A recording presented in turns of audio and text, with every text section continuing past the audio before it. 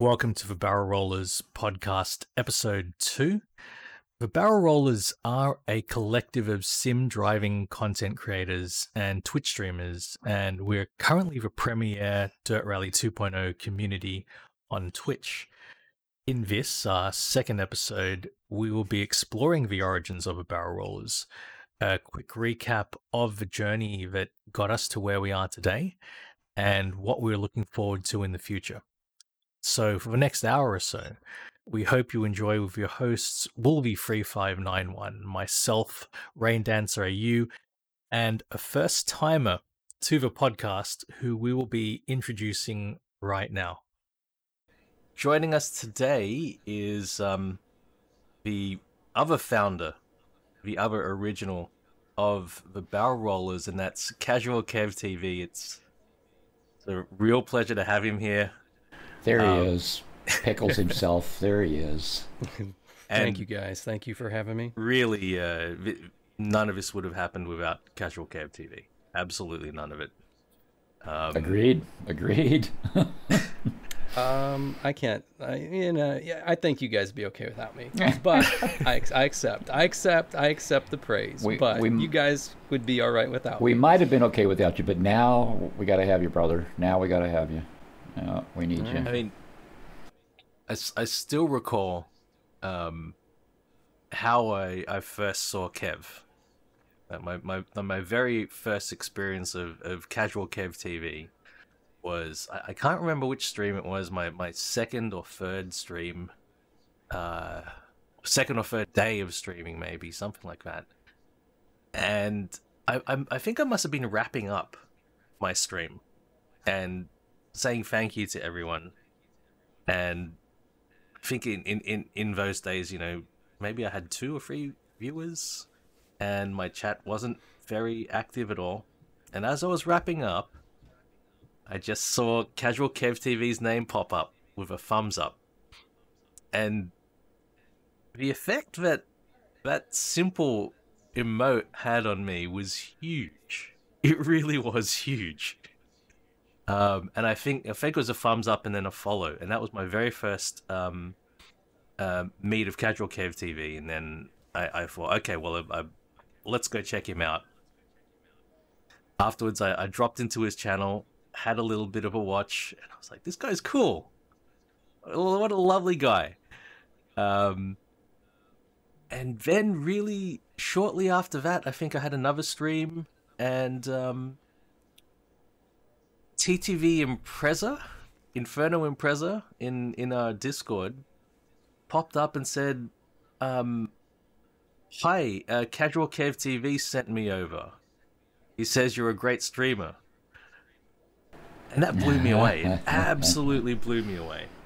And then I think from there, you know, we hung out a bit more and chatted a bit more. But you know, Kev was just somebody off in the distance who'd given me a thumbs up in chat and sent somebody over to me. But it was so impactful. Those 2 little gestures were so impactful and told me a hell of a lot about Kev.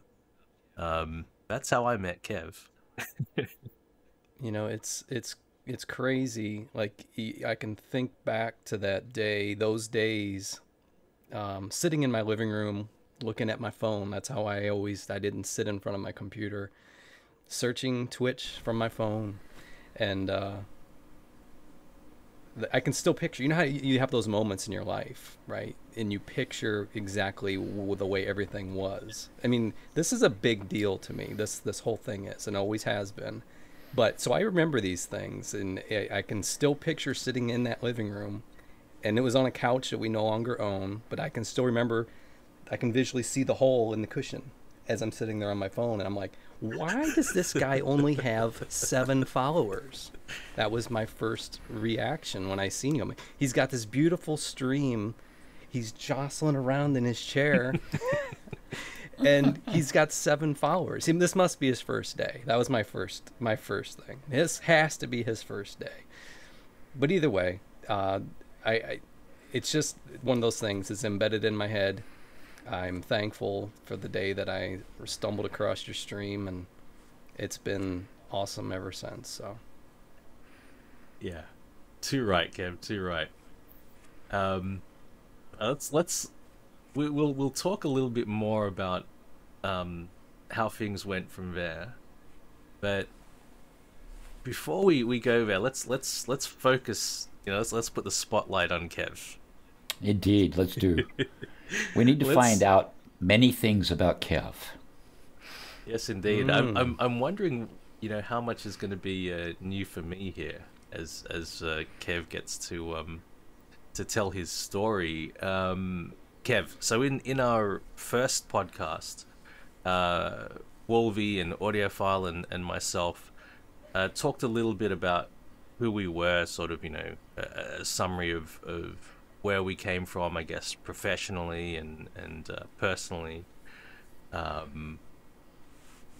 So I talked about, what my career had been like up to this point, and so did Wolvie.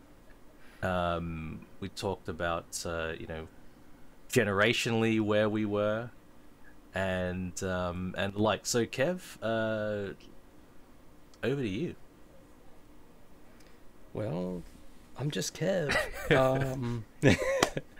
Let's see here. Where do we start?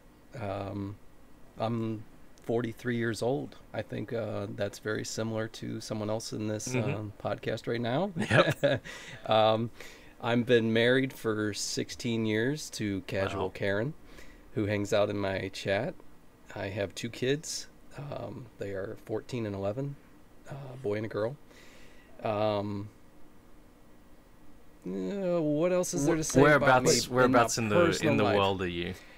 So I've been in Ohio in the United States. I've born here, grew up here, and I've never left. I've only been out of this country one time in my life, and that was when my wife and I got married. We went to Canada, Niagara Falls for our lovely. Yeah. Give us a little bit of your career history. Where do you come from career-wise? Okay. My dad was a contractor, a carpenter. I worked very hard as a kid. I was kind of in one of those situations where ends were not being met all that well, and it was rough, right? So I spent a lot of my weekends and after school helping my dad and doing things. I did not like it. I wanted to do things with my friends. I wanted to play video games. I wanted to escape all of that, right? But it was tough, and my dad was tough. And so either way, I learned a lot of things. Once I got out of high school, I didn't go to college. I worked as a carpenter. I worked for a couple different companies. Eventually, I moved on from that. I was like, this stuff is too rough, too tough on my body. I got into some IT stuff, and I ended up working at a medical system, health system. Wow. And I worked in the telecommunications department in an IT group. And I did that for 15 years. Woo! Wow. And eventually that became too much because things were expanding too quickly with the group, and I was on call. I carried a pager. They didn't even give me a cell phone. I had to carry a pager. And I was on call 24 hours a day, and at the drop of a hat, I would have to go back in, and I had these 2 little kids at home, and my wife worked an hour away. We were in a hard spot. So about 4 years ago, I resigned from that job, and I was a stay-at-home dad for a bit. And then I took on another job working for a friend doing some marketing and content creation for some small businesses in our area. It didn't pay great, but it was something that kept me busy. And I was doing that up until COVID. COVID happened, and then that job went up in smoke, as you say. So now I consider Twitch my full-time job for now.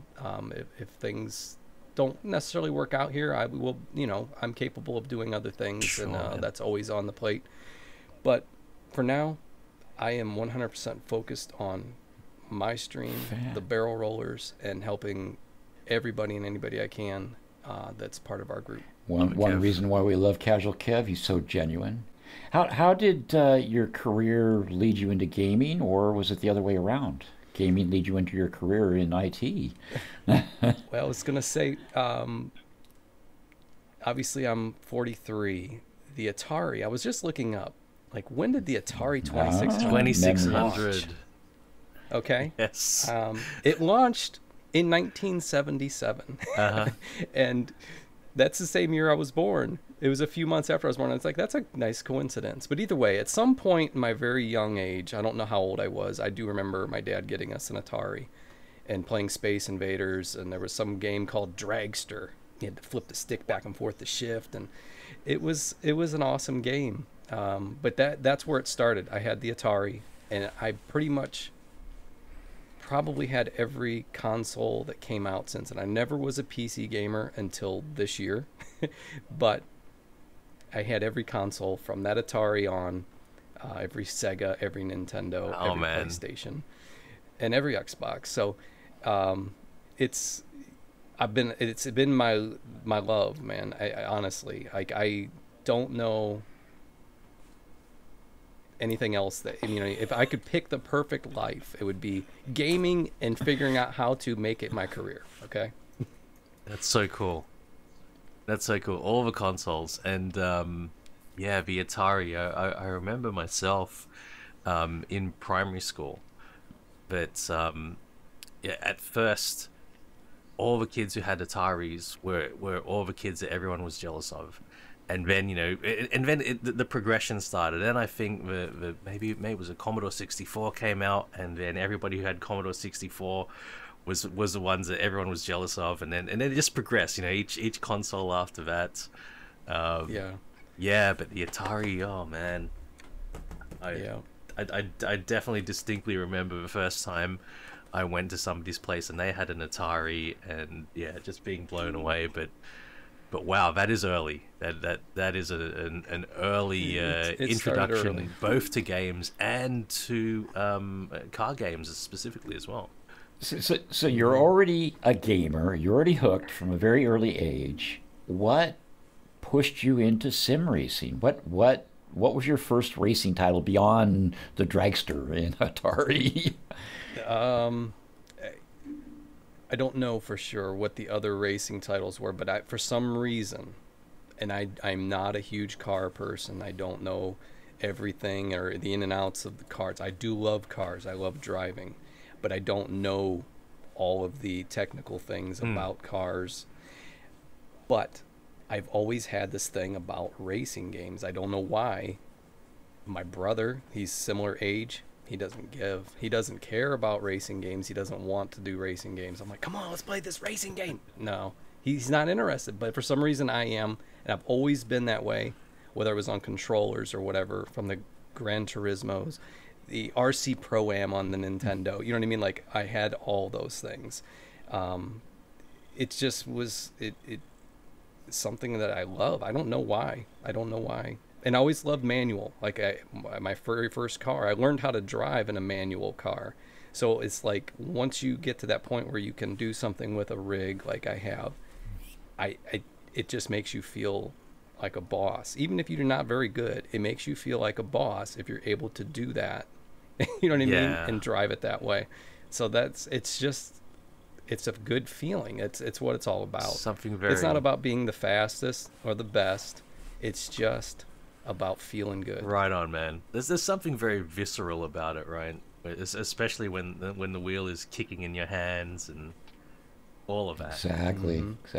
It's responding to you. Yeah. Speaking to the wheel, tell us about your segue into a wheel. I mean, at some point we all made that jump from a controller to the wheel. You were mentioning earlier about Fanatic being an early thing for you. So this will be fascinating. Yeah.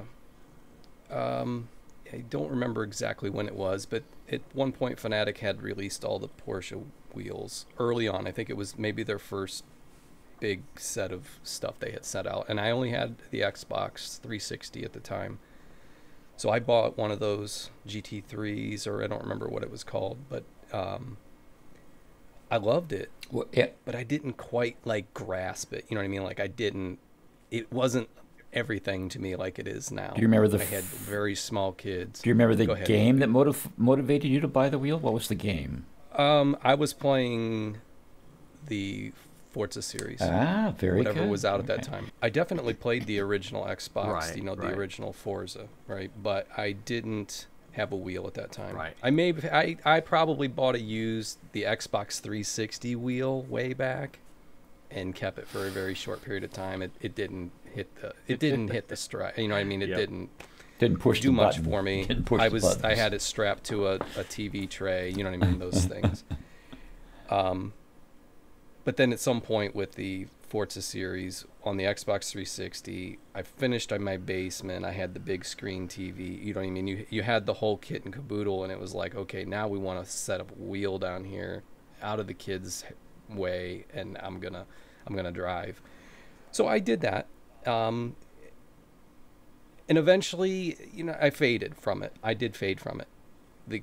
Everything going on with kids, real life, Sure. I didn't put the time in that I needed. And eventually I ended up selling the wheel to someone, and it went away. And I continued to play racing games. I was just on controller, and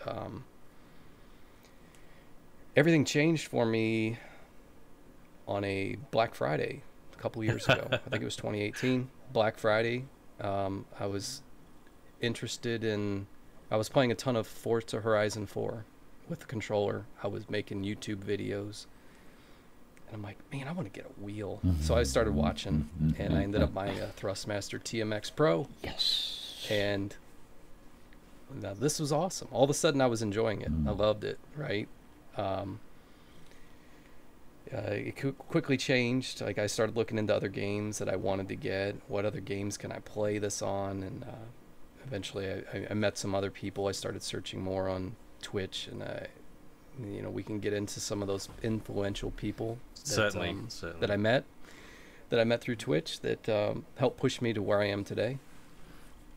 Fascinating, Kev. Fantastic story. Do you have another question about the wheel, Wolvie? Again, what made you choose Thrustmaster? Was it Black Friday, strictly on sale? I mean, because you were in Fanatec's Ecoverse for a brief period of time. But that was probably 8 years before I changed. I mean, that was a long time ago, and then I had nothing for years. And then when I decided to come back, I'm like, I don't want, Fanatic stuff is a little more pricey. They changed as well. I think Fanatic was not super pricey to begin with. I think they were maybe a tier above Logitech's, but they weren't as expensive as they are now. From memory, I can't remember that very well though. When I started doing the little bit of research on, like, okay, what do I want? Obviously, I seen the Logitech G29s and the 920, and then I see the Thrustmaster stuff. And I'm one of those people that will research something forever and watch 100 YouTube videos to make sure that I'm getting what I want. And the single thing that sold me on Thrustmaster over the Logitech was the manual shifter. I saw that people weren't necessarily happy with the feel of the Logitech, and that even though you had to spend more money to get the Thrustmaster version, it didn't come with it. It was much better, and that was the reason I went Thrustmaster. Fantastic.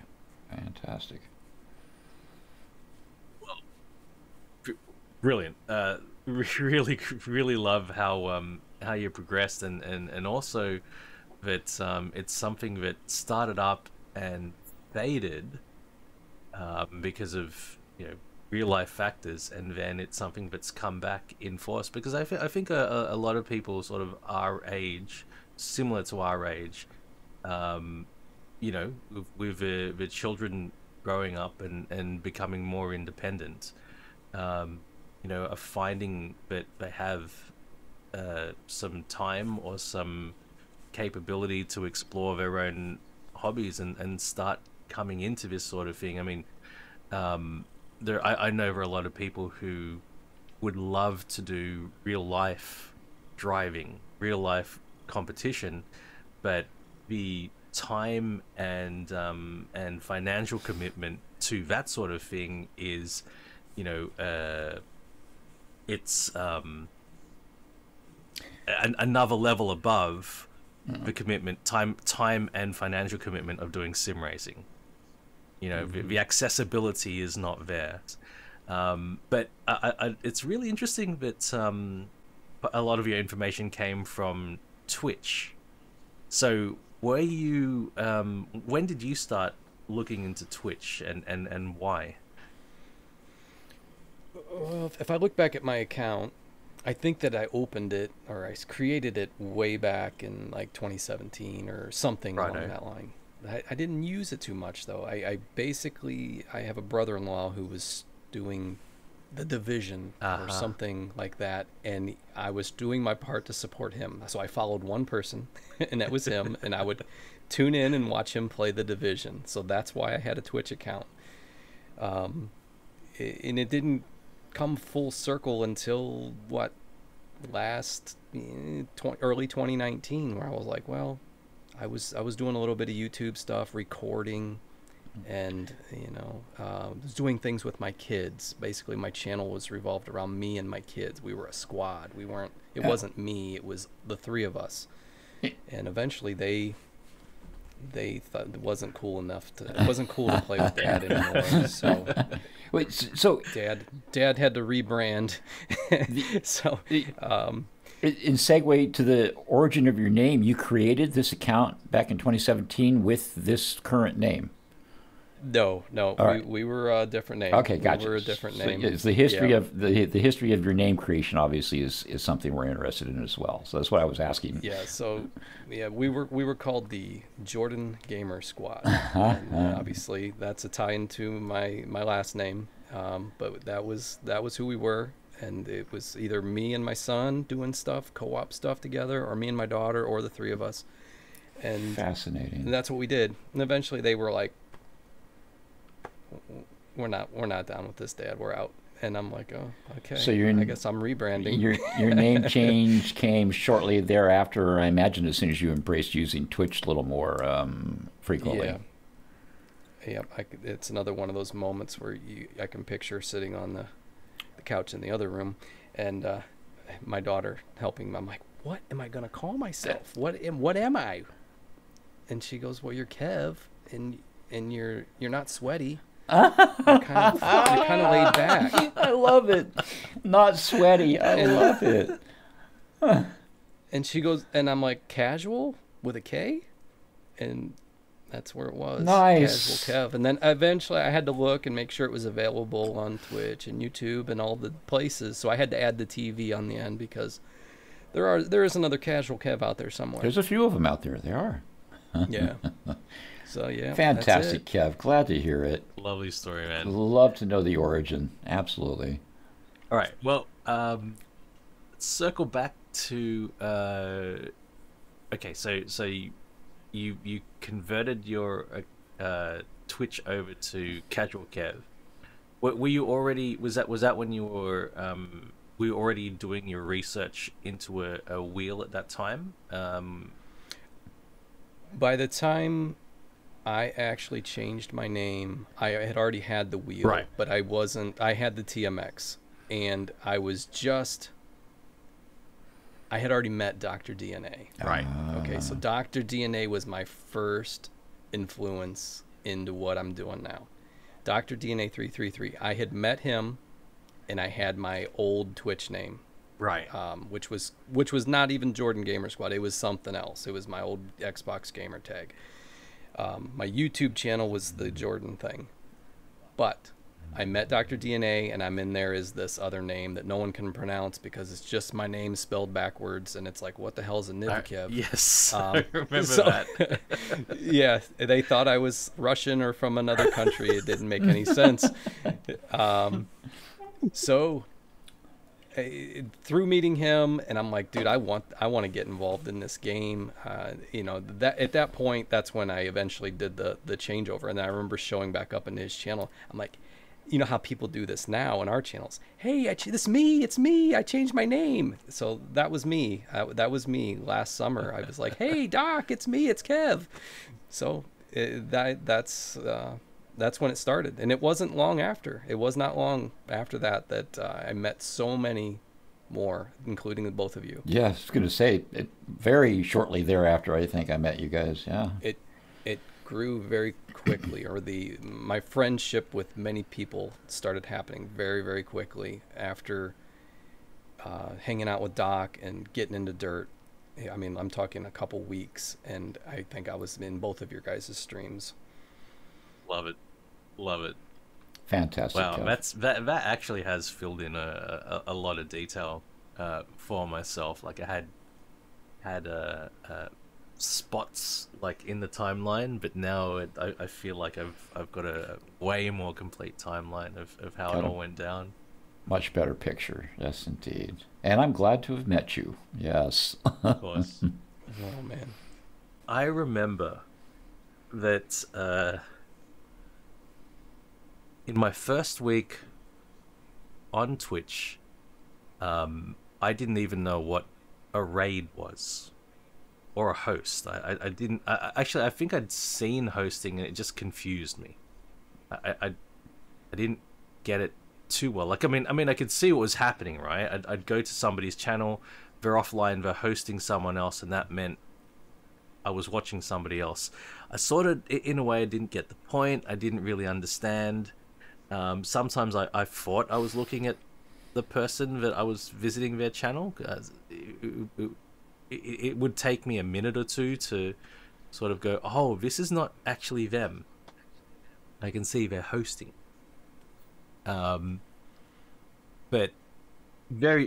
my first week, I think I did a couple of days of Dirt Rally 2 streams, and then, but on my Friday, which is Thursday for you guys, Forza Horizon 4 would refresh their weekly challenges and content, and so I streamed it, and then RipRev08 jumped into my channel.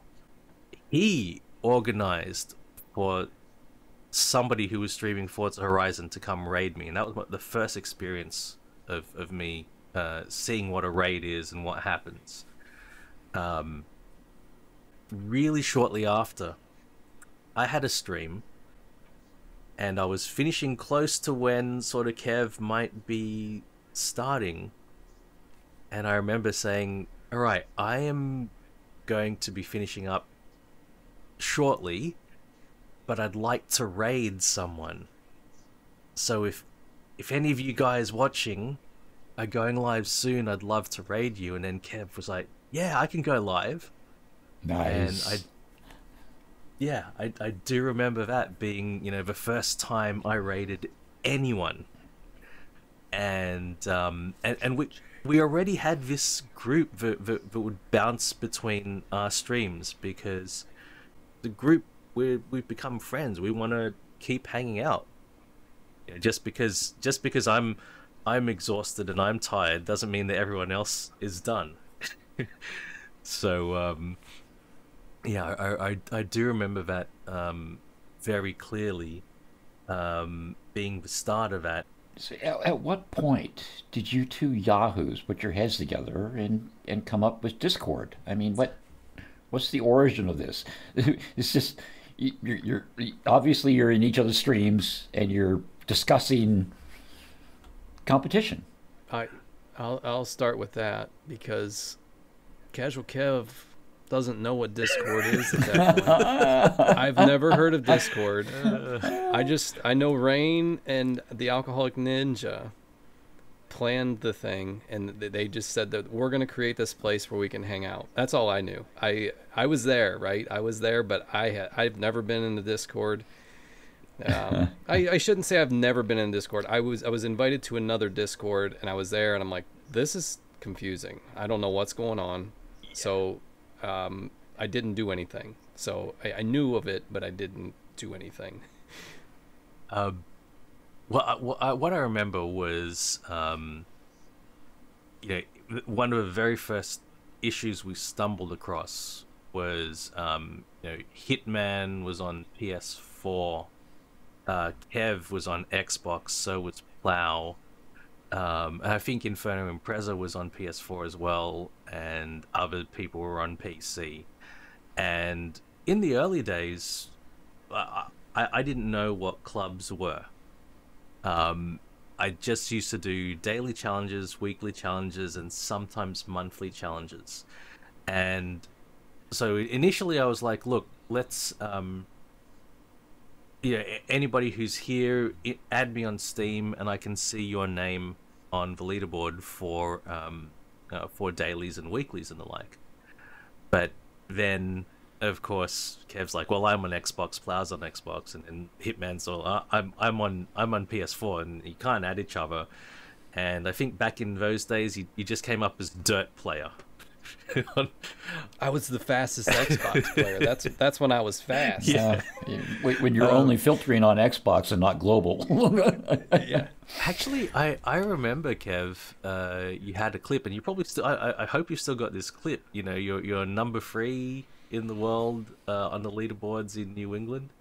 I remember that's one of the first things I saw on your channel, and me not really understanding Twitch very well.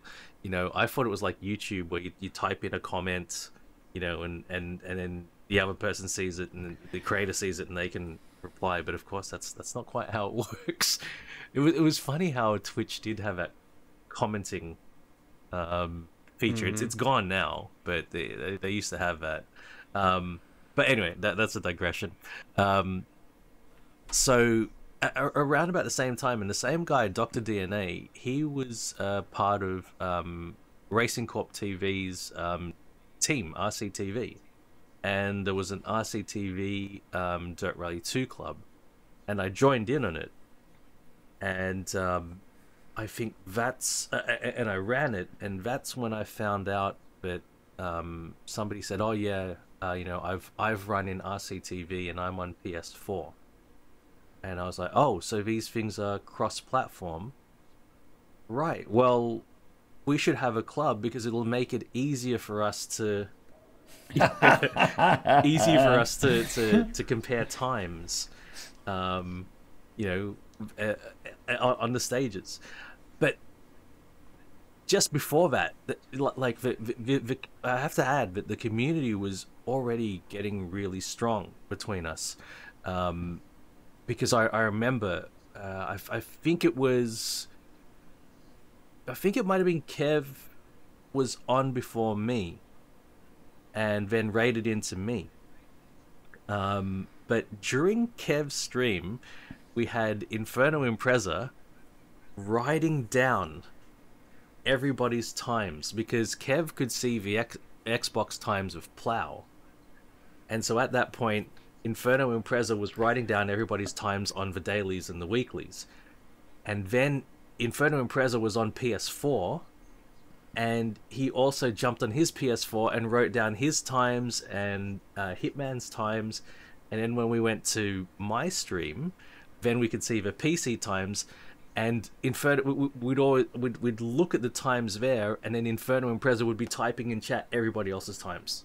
It was, oh my it was remarkable the lengths that we went to compare times and you know, socialize. But it was because we were becoming fast friends. You know, we had a good time doing it. We were all really into it. And actually, another thing that we learned in those early days was Inferno Impreza. You know, being a school kid, he's got a very he had a low end phone, and he was trying to watch Twitch on his low end phone. Whenever he came to my stream, he would just get a black screen and audio. Now, despite this, the draw of being part of a community, he still listened. And when he could hear that the stage was over, he'd be typing in chat, what time did he get? What time did he get? He would just pay attention to chat. It was amazing. But that's how I found out about the 4500 bitrate thing, which I won't talk about now. But yeah, once I changed that 4500 bitrate, Impreza's like, oh, I can see you on my phone now. So that was a big revelation there. But yeah, look, that's how you know, that's when we created the first club, and that was the Twitch DR2 club, and it was called Twitch DR2 because I was just like, well, this is for the Dirt Rally 2 community on Twitch, so let's call it Twitch DR2, and there it was. And prior to this, the Discord still had not been formed yet. No, This no was, Discord. This was still a thought yet to be formulated. Yep, Very it was. good. It was. Everybody was still just trying to jump into each other's streams and catch each other online. Interesting. And then the first week that Twitch DR2 was up, everybody was jumping into each other's streams. We jumped into Alcoholic Ninja, into Kev, into my stream, and then I remember, Plow and Pato were running it, and I distinctly recall, by this stage I found out about multiple tabs, and I was Plow was running, and Plow and Pat were running at the same time, but as soon as Project Patter 99 realized that Plow was running, he basically stopped running to watch Plow because Plow had the very first shit run, which his car was an absolute wreck. His radiator was gone, but he would not quit. And multiple stages without a service, he was This is the absolutely Dragging that thing through. The epic Yeah. plow run that we've heard about, the legendary Yes. epic plow run. Very good. Good to put that Yes. in context. And it ended up being me and Pat just watching Plow's shit run the whole time, stage after stage, and having a great time. But then we realized, well, we need more than just each other's streams, and so Alcoholic Ninja was on my back saying, Rain, when are we going to create a Discord? And I'm like, all right, I'll get right onto it. And so like Kev, I'd seen Discords. I think I might have had a little bit more insight into how to use it because I had a bit more history into forums, old school forums, BBSs or what have you.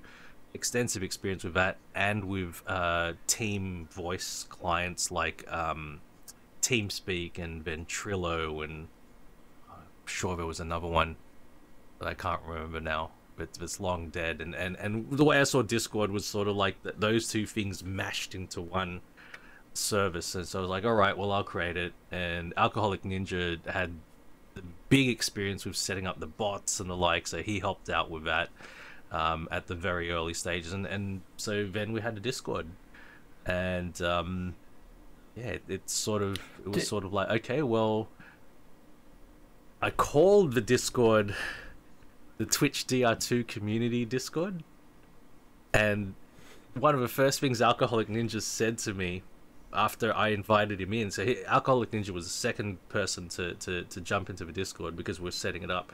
He jumped in, and one of the first things he said to me was that name is not gonna work. No, not gonna work. you can't. We can't have this name. And I was like, well, this is descriptive. He's like, yeah, but description is not a good name. I'm like, all right, fair enough. And I sort of wanted to capture the whole,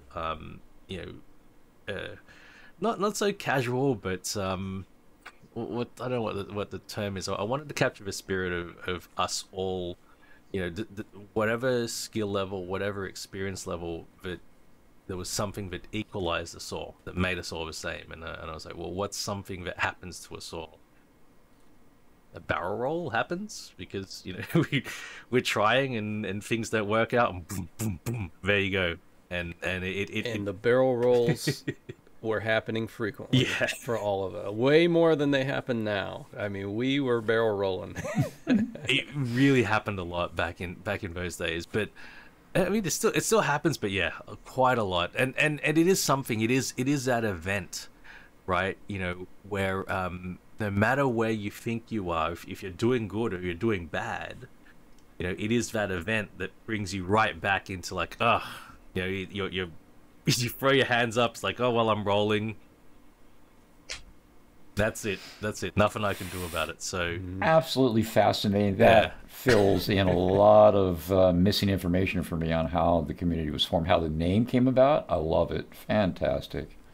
And I guess from there it was just natural.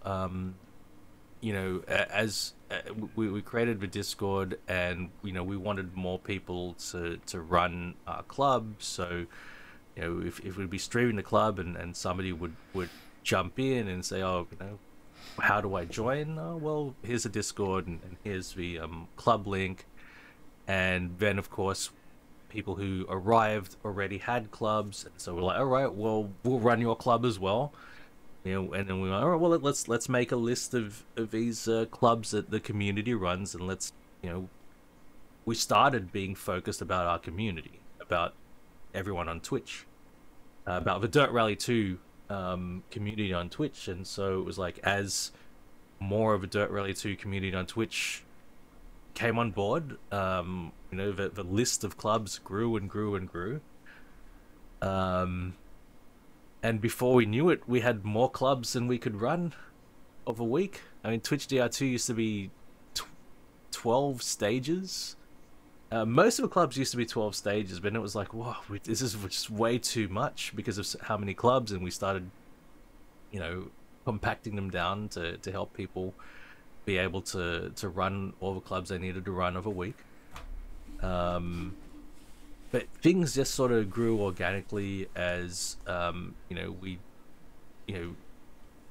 particularly because we'd know of other people on Dirt Rally 2 on Twitch, and we'd raid into other people, and they'd find out about us, and then they'd join in.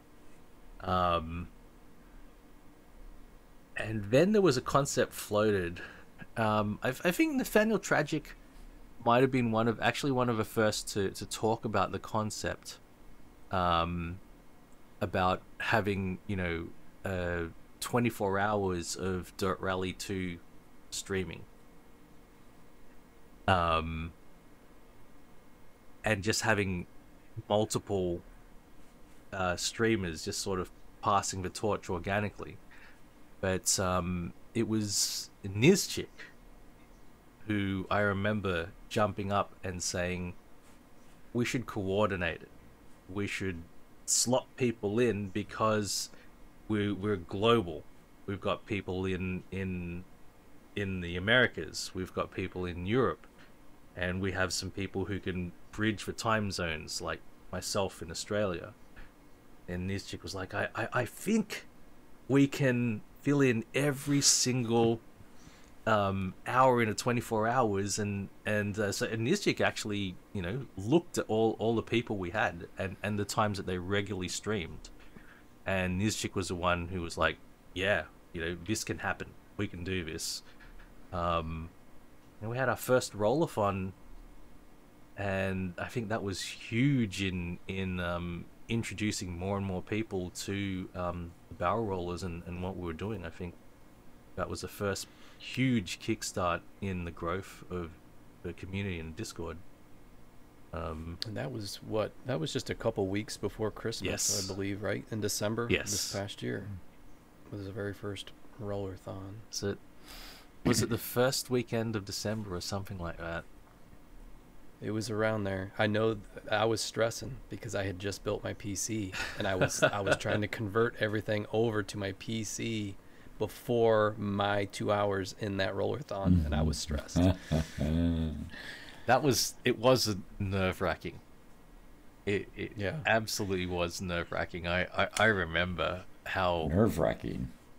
Yeah. Oh my God. This is me, brand new to streaming, and you guys throw me into a marathon. I've only barely been in the barrelers for like maybe a month. Let's do a marathon. Dirty rottens. Well, we went from the guy who didn't have a camera, you just heard his grumbly voice, to here he is. You're getting a rate of 50. And along those lines, I'm ever grateful to KasualKev. He obviously stumbled into my stream when I was a fledgling and really not streaming, just kind of being. And it was only a few weeks after you guys formed your Discord. So I distinctly remember Kev, and it was a whirlwind from meeting Kev to getting an invite to the Discord to showing up in the Discord and beginning to interact and socialize and just watch what Kev did. And meeting Rain accordingly. And then you guys were the two most heavily influencers for me. And so again, back to KasualKev, absolutely pleased that I met him, and huge influence. So many thanks to both of you for the creation of our community. Definitely was Kev who introduced most of us to you, Wolvie, at that time. Yeah. I think it might have even been a Kev raid into you was the first time I actually got to catch one of your streams. And like you, I had no idea what a raid was. I'm like, huh? What? Yeah. I was afraid of the word raid. I remember reading that if you get a raid, you better be prepared. You got to be prepared. Yeah. You got to be ready to entertain those people and all this. And I'm like, what do you mean? What's a raid? I don't know what that means. I don't know how to entertain. I just remember being very scared of like what, like I was going to get random raids from like people that I have no clue who they are. You know what I mean? Like just random things happen. Like all of a sudden there's these people.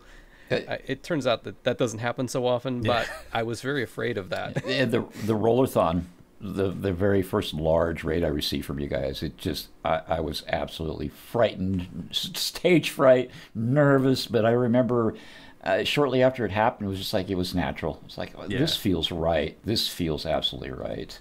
So, again, wonderful, wonderful community, and all thanks to you guys. I think with a Rollerthon in particular, I think one of the nice things about it is that it's a raid, but the people who are coming in, it's peppered with people that you should already know, but already know you, and they're introducing you they're introducing other people to you and you to other people as well. So I think that is one of the ways it really helps, and it's a lot of positive energy coming in. And yes, there is that initial rush, and I've seen it many times when bang, the big raid happens, and the initial's like, whoa, holy, and but once everyone sort of goes, okay, well, you're here now, I suppose I better just get into it. Things just sort of naturally flow from there, and while 2 hours in the real world can feel like a long time, 2 hours streaming is over. You blink and then whoa, I've got 10 minutes to go, and my 2 hours is up. So I think that was a good thing about having the 2 hours, 2 hour slots with a Rollerthon. Yeah, and it was a great sort of big kick to Kickstarter of barrel rollers. I think we experienced quite a good surge of growth, and I think Dirt Rally 2 experienced a large, nice sort of surge in popularity at the time. Mind you, it was still actively receiving new content.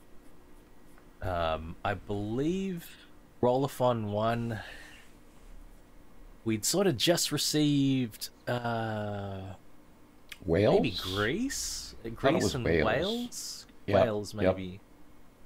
Yep. Yeah, maybe it was Wales. I couldn't tell you. Finland came along at some point. I don't remember when that was. It was between the two Rollerthons. Finland came out. Okay. I think I'm pretty sure about that. Could be wrong. The whole game was so new to me at that point that like it's a rally blur in my head. Like I don't know what was original content. I don't know what was add-ons. I just remember Finland and Scotland coming. That's the two I remember coming. Well, everything else was a blur. Indeed, Scotland, as part of a Colin McRae pack, the timing of that. We actually timed the second Rollerthon to be the weekend after the release of Scotland, and so we all were running Scotland for a second Rollerthon. Of course, the second Rollerthon was huge. There were so many people involved. We stretched that out to pretty much the entire weekend. I think it was 48 hours in the end. But I think the second Rollerthon was even bigger because, of course, we built upon everything that happened before. Plus, everybody was staying at home with a pandemic. So that second Rollerthon was the number of viewers we had, was alarming. It really was alarming, and yeah. The organization was almost flawless. I mean, we learned a lot from the first rollathon, and Oh yeah. a lot of stuff went on in the background. I think that very few people are aware of. A lot of planning and a lot of key people making that happen. I particularly was pleased with how almost seamless it went off. I mean, it was virtually worry free for the most part. There were a few spots in We there did we had have to work.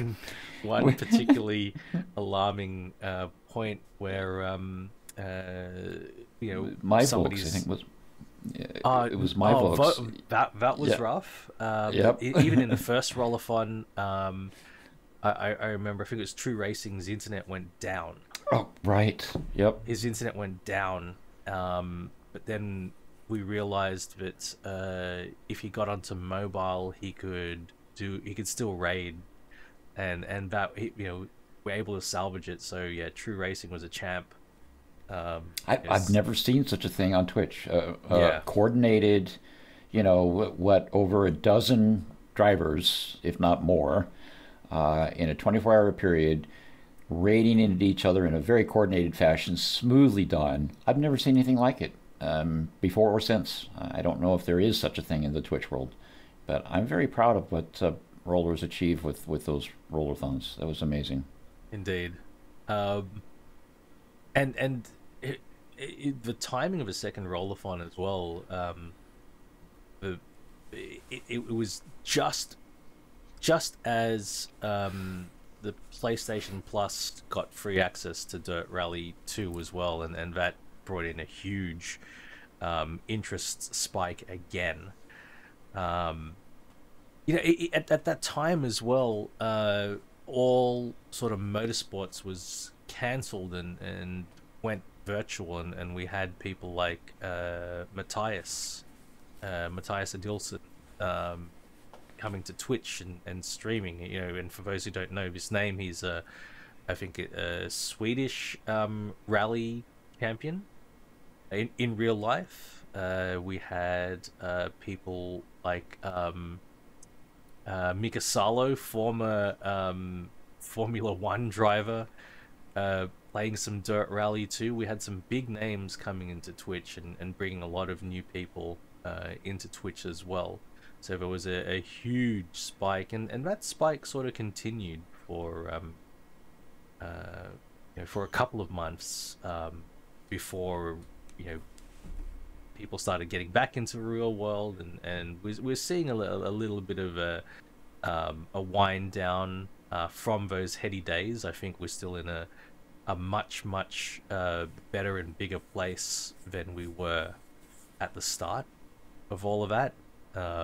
Particularly, I mean, in the numbers on our Discord, I think I looked back, and before it all started, we might have been around about the 400 mark in terms of our membership, and today we actually crested 1,000 today. So yeah, that growth, at least in our Discord membership, has continued. It's never slowed down since then. So even while Twitch has receded a bit, I think the community is still very, very strong. Even if we're busy with real life coming back, I think we're still very, very strong.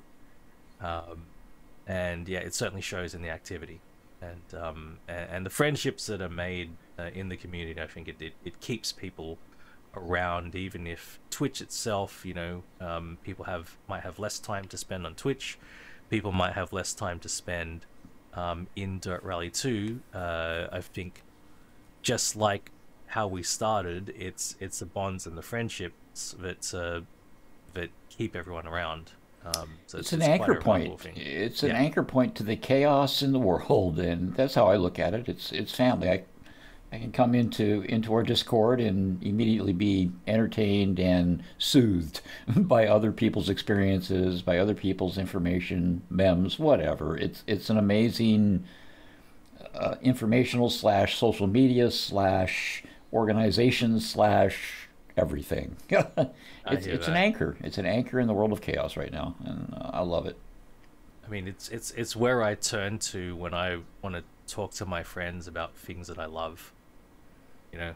And it's not Facebook for me. It's not Facebook. it's not any of those. I mean, obviously we have presence on Twitter and Instagram, both individually and community wise. But as Rain said, I it's my central app that I go to, the Discord community. So without a doubt, without a doubt.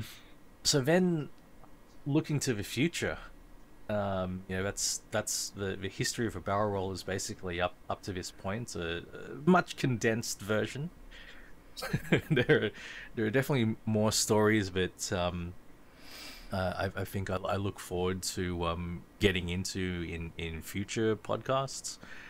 But into the future, I think we've been waiting for other games to sort of explore as a community. Well, and when I say other games, are fresh new titles, because from the start, I think there have been other titles that we've jumped into just because we have that interest. We've done iRacing enduros, which were amazing, but not sort of we don't sort of have that frequency. They're more singular events. For example, but I think we recently had, because we're 1 year old now. We just celebrated our 1 year birthday by having having events, having some lobbies, and I think there's definitely a lot of value, a lot of fun that we have in these lobbies, and so we will continue to do more. But also there's a couple of games that we were hoping would be a nice place for us to go into as a community that haven't quite got there. So we still continue to be looking forward to things. Adaptation of said games is going to have to be evenly paced. Yeah. We'll have to kind of see where things land with those new games coming up. WC9 was had huge potential for us. We heard that they were going to introduce clubs, which is, of course, as we've covered, the thing that really catalyzed the community. But the limitations of clubs means it won't be able to take the same places as Dirt Rally 2, unfortunately. Maybe they could improve that in the future, and if that's the case, I think WC9 could be something we could look into. I think the co-op, the navigation feature, when that's released, that could be a time that we might want to look into WC9, because myself and Terran Raptor did a thing in the very, very early days where we, wrangled Dirt Rally 2's spectate feature to try to make that work. I also did something recently with Impreza 0109, where I navigated for him. It's such a fun thing to do, so I am looking forward to that, at least for WC9. Dirt 5, it's definitely not Rally. They've really separated the Rally from Dirt 5. I've got early access to the track creation side of things, and track creation is great. I mean, it is the user-generated side of Dirt Rally 2 that we love. So the more sort of user-generated content that we get access to, I think, is great as well.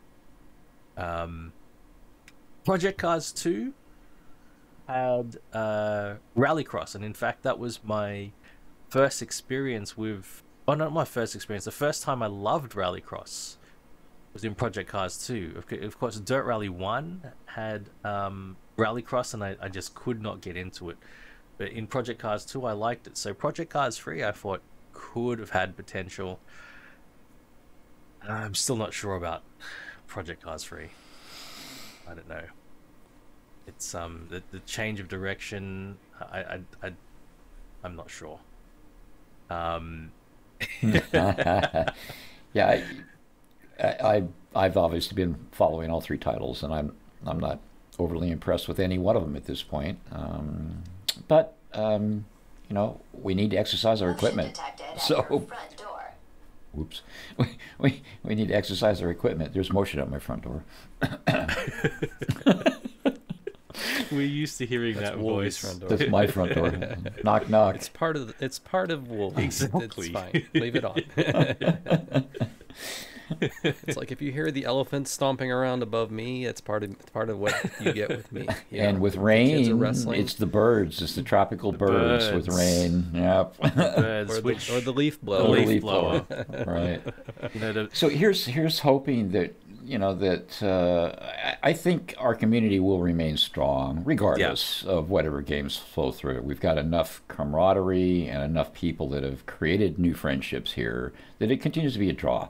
So I'm hopeful that we can, you know, continue to work Dirt 2 and utilize the clubs and the competitive nature of those clubs. The esports is a big esports has been draw a right huge now. thing. And I think that esports and clubs will keep Dirt 2 alive for many months to come. But, you know, really hoping for something a little more solid than what we're seeing with WRC 9 and sort of Dirt 5 and PC 3. They're not, with the exception of potentially WRC 9, they're not sim titles per se. And so it makes it difficult for a lot of us hardcore guys to accept games like that. I mean, I had Dirt 4, and I will be honest, I played it for maybe 2 weeks, maybe.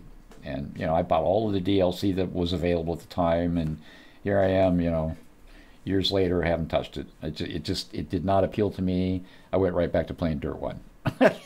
I think we are learning lessons as sim racing, you know, evolves. You know, the number of titles that sit on your in your library that go untouched, and you find out which ones draw you back in and draw you back in. And I have seen people taking breaks from Dirt Rally 2 of weeks, of months, then they come back. A lot of them will come back just to hang out, just to do the community thing once again. And they might be gone again after they come back, and then they come back again. So it's like you guys said, you know, the community is the rock. It's the anchor. It's what brings people back, and it's certainly what's kept us, you know, so involved and has kept us continuously engaged. Is to be with our friends. I'm very excited for the future. Yes. Potential new events with new games. I love the whole aspect of event-based social gatherings within our community. I think it's a big thing, and I think it's something that can continue to hold us together and Absolutely. even produce growth. If we get the right title in there, we can make that happen. It's been I mean, having Twitch and being able to participate in what you see on Twitch is big as well. Especially in pandemic times when we don't get to the luxury of face-to-face contact as much as we used to. You know, it certainly is my number one source of socialization at the moment, and It's family number 2, right? It's a family. Bottom line. Without a doubt. Fantastic. So the main thing I think for us for now in the future for the barrel rollers is to continue with events. Dirt Rally 2 is not going anywhere. Nothing has arrived yet to supplant it. And on a personal level, regardless of, you know, the clubs, regardless of the levels of participation, I still really enjoy driving the cars. They're nuanced enough, the locations are different enough that I am so far from having mastered any of them. Any location, any car, I still get in there and there's still so much to learn. So there's still plenty of value there for me. I'm still waiting for my burnout point with Dirt 2. It hasn't happened yet. Meeting you guys has only incented me to go further. Next is H pattern and clutch. I have all hope and plans for this game. It's still learning and still have lots of wonderful content to go with this game, I think. So I'm quite ecstatic about it. We cannot wait to see you dance. Oh, God. Dancing on beers and gears was not pretty. No, that wasn't pretty. We didn't say anything about pretty. We just said dance. Just dance. I don't dance pretty either. Exactly. That's the thing. I don't dance pretty either, but I get it done somehow. Again, it's a testimony to the hold of the game. I mean, I've invested more in this game in the last 6 months than I thought I ever would in any game. Without a doubt. But I've not had one single regret over any one of those pieces of equipment added, and I'm incented to do more. I want another game like this to completely suck me in. But I haven't found it yet. So until then, something to look forward to. Exactly. Thank you to everyone who has listened to our second podcast. We will be recording more podcasts, inviting many more special guests on to interview and to share their extensive backgrounds and experiences with us in future episodes. So stay tuned to the Barrel Rollers website and to our Discord.